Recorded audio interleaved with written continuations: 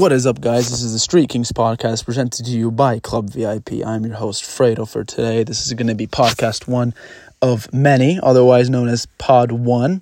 And today we're going to go over a couple topics. We're starting with the LFA, going on to the Supra, Civic Type R, M8, and more. So make sure to stay tuned. Make sure to follow along on our Instagram and Twitter accounts. That's _Street Kings Pod. Once again, it's at _Street Kings Pod on both Twitter and Instagram. You'll know right from the profile pic. They all match. All right. So without further ado, let's get started. The way we're going to split this up, the way the topics are going to go, they're all going to be by date of post, the date that the opinion was posted. So, for example, March 22nd, it would be topic 3.22. Obviously, the 3 standing for the third month of the year, March, and 22 standing for the day. I'm really a baby spoon feeding it to you guys. You guys don't need that much of an explanation, but you understand what I'm trying to say.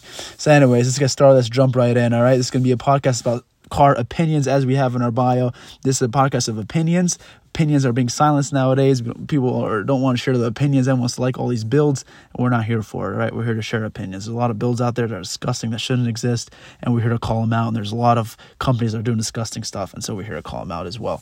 All right, so first things first, we're going to start with topic 3. Or rather, my bad, we're not stopping at topic 3. That's not right. That is not right. We are going to go straight into the first topic about the Lexus LFA. This is going to be topic 1.22, so January 2022. The Lexus LFA is overrated and overpriced.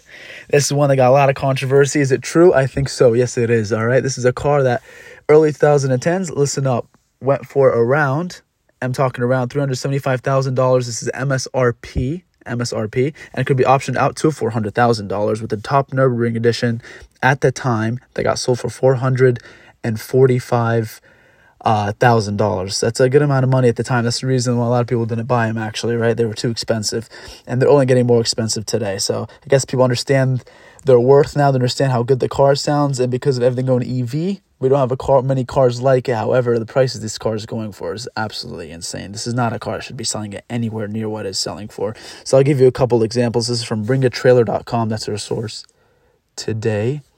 Bringatrailer.com, as I've said, for Bring a Trailer. As you know, this is an auction website, very similar to Doug DeMuro's Cars and Bids, if you guys have heard of that. So we got a few options here. We got around 6 that got sold on the site. We have a few around $800,000. We have a Nürburgring edition that got sold for $1.625 million. $1.625 million for a Lexus, guys. This is close to Carrera GT money, Porsche Carrera GT money. I'd much rather be driving a Porsche than a Lexus. I don't know about you guys. And you know what? The Carrera GT is arguably also the best-selling V10 in the world, okay? So I don't want to hear it's a Yamaha tuned V10. It's a V10 tuned. The sound was tuned by a piano company. I don't need to hear it, okay? So we have Carrera GT, bringatrailer.com. I got the stats here. We have one that sold actually before COVID, or actually during COVID, rather. This was right at the height of it. This was February of 2020. Got sold for under $600,000. And we have a few more. I got sold for 1.3. This is looking at another one, 1.29, 1.235, 1.68, another one that's 1.6. So you're paying for a Nürburgring edition Lexus LFA the same price as a Carrera GT. I think that's absolutely absurd. At the end of the day, not a lot of people understand what the car is, and they're just going to be driving a Lexus. You basically paid $1.6 million for a Lexus. As good as the V10 is, I'd much rather be driving the Carrera GT. I mean, this is a car that literally sounds like an F1 car. This is a car with an engine that derived from an F1 car, as everyone knows from the F1 program at Porsche. I mean, just listen to this thing. Listen to this thing right now.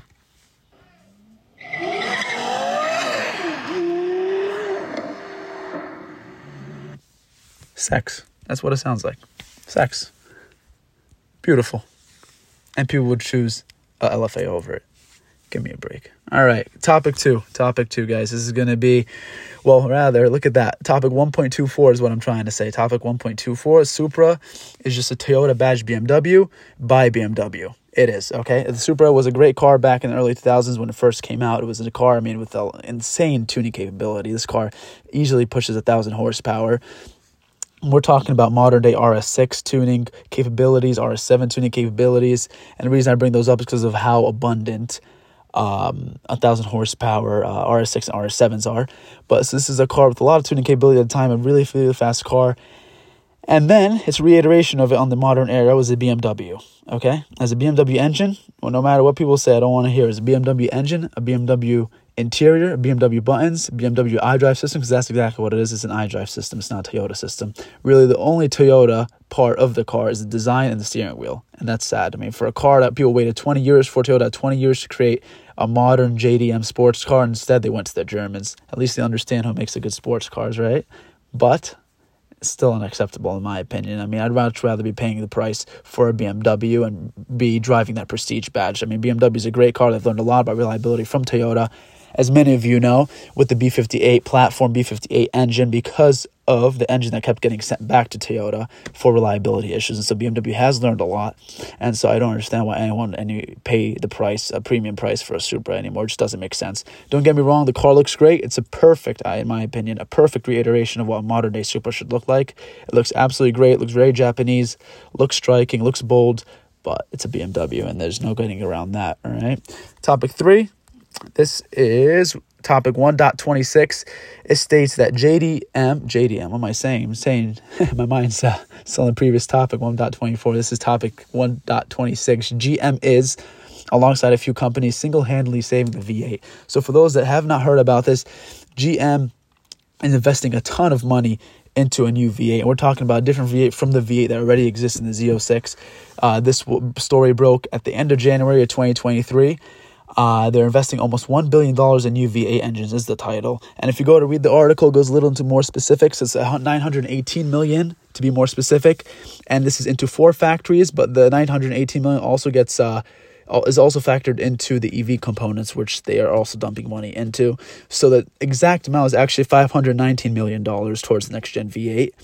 And so, which I think is honestly incredible. I mean, there's not really much to improve from their current V8. The Z06 right now, it sounds like a V10. It's absolutely insane how power dense and just how amazing that engine is. And so to invest another $519 million into one is absolutely absurd. And I could only imagine what they're going to come out with. So props to GM for saving the V8. That props to GM for saving the car community. And this is something that a lot of people forget. There's a little bit of pushback now in Germany and the European Union, thankfully. It's something a lot of forget. The U.S. still does not have a mandatory mandate for electric vehicles. Electric vehicles are popular. The U.S. is now at the forefront of electric vehicle technology, as everyone knows, with Tesla, with Rivian, with all these companies.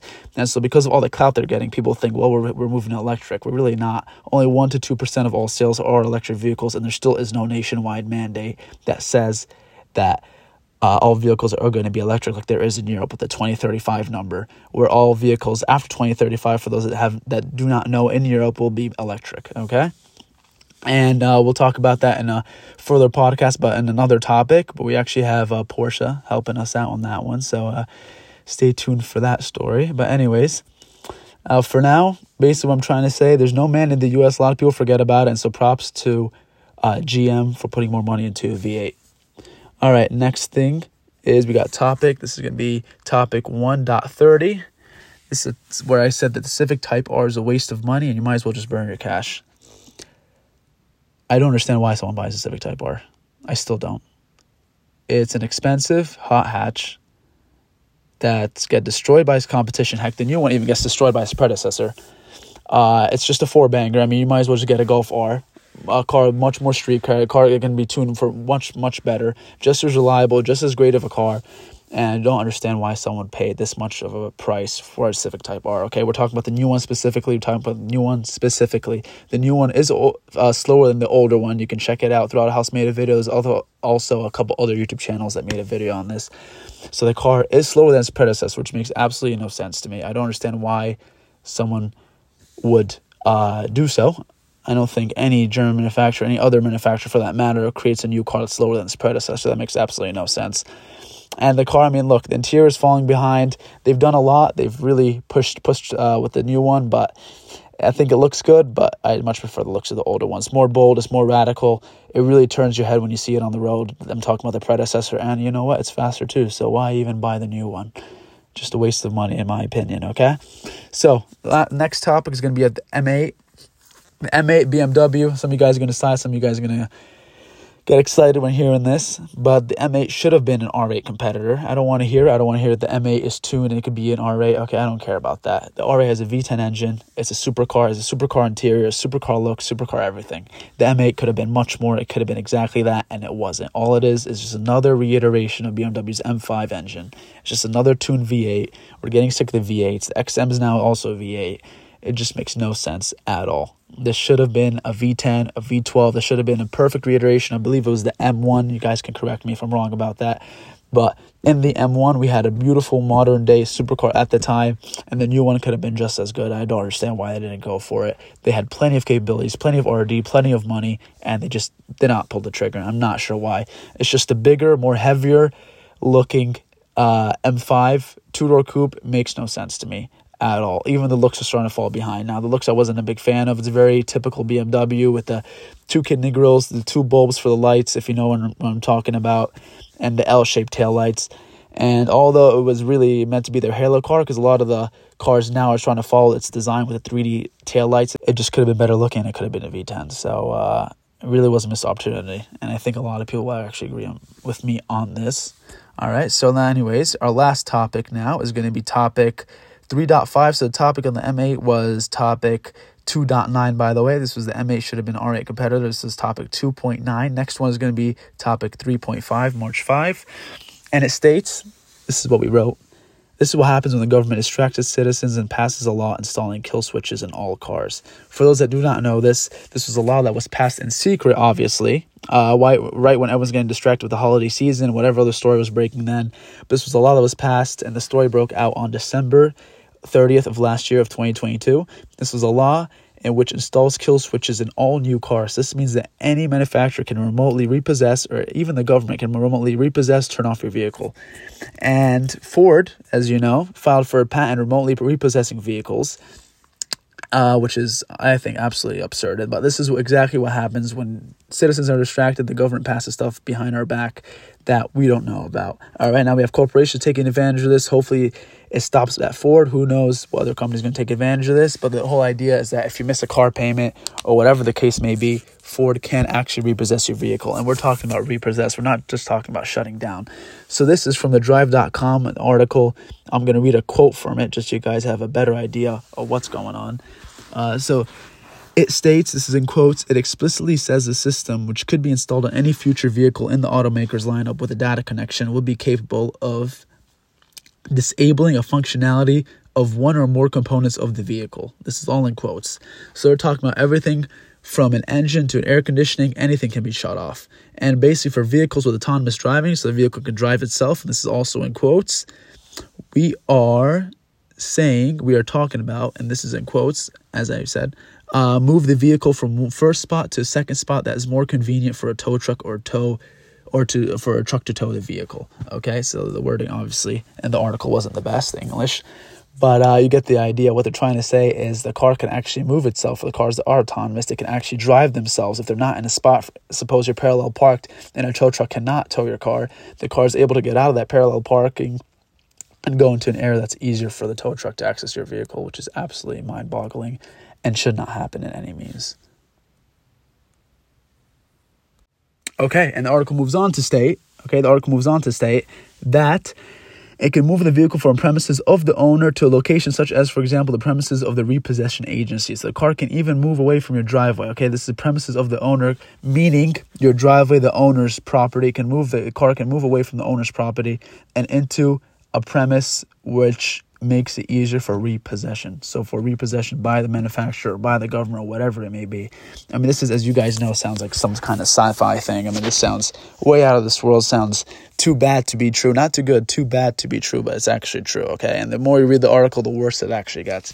This is insane stuff. It should never happen, as you guys know. I think we all rally a bit behind the idea that this is not good. But this is exactly what happens when, people get distracted and nobody knows what's going on. So it's very sad to see. Very, very sad to see. But you know what? It is what it is. It is what it is. So, anyways, this is going to close our podcast for today. Thanks to you all for listening. Really, really appreciate it. Hope you guys enjoy. You like more content like this. You like the controversy, you like the opinions. And by the way, these are all genuine opinions of mine. I'm not doing this for controversy. I'm making this because people have opinions. I have opinions, and I'm here to state them, okay? So you like this content, make sure to follow, make sure to subscribe. Once again, our Instagram and Twitter are @_StreetKingsPod. Once again, @_StreetKingsPod, made to you possible by Club VIP. Instagram for that is _Club VIP. Once again, _Club VIP. Thanks for joining us, Kings. Appreciate it. You guys are the best. If you like more content like this, once again, make sure to follow, make sure to subscribe. We're always going to be here for it. And feel free as well to always comment on our posts, on our Instagram posts, retweet, share, whatever you need to do. You have any differing opinions, you support our opinions, make sure to comment. We're ready for the controversy, we're ready for the action, we're ready for the debates. We are okay with debates. We're open to debates, freedom of expression. So make sure to do so.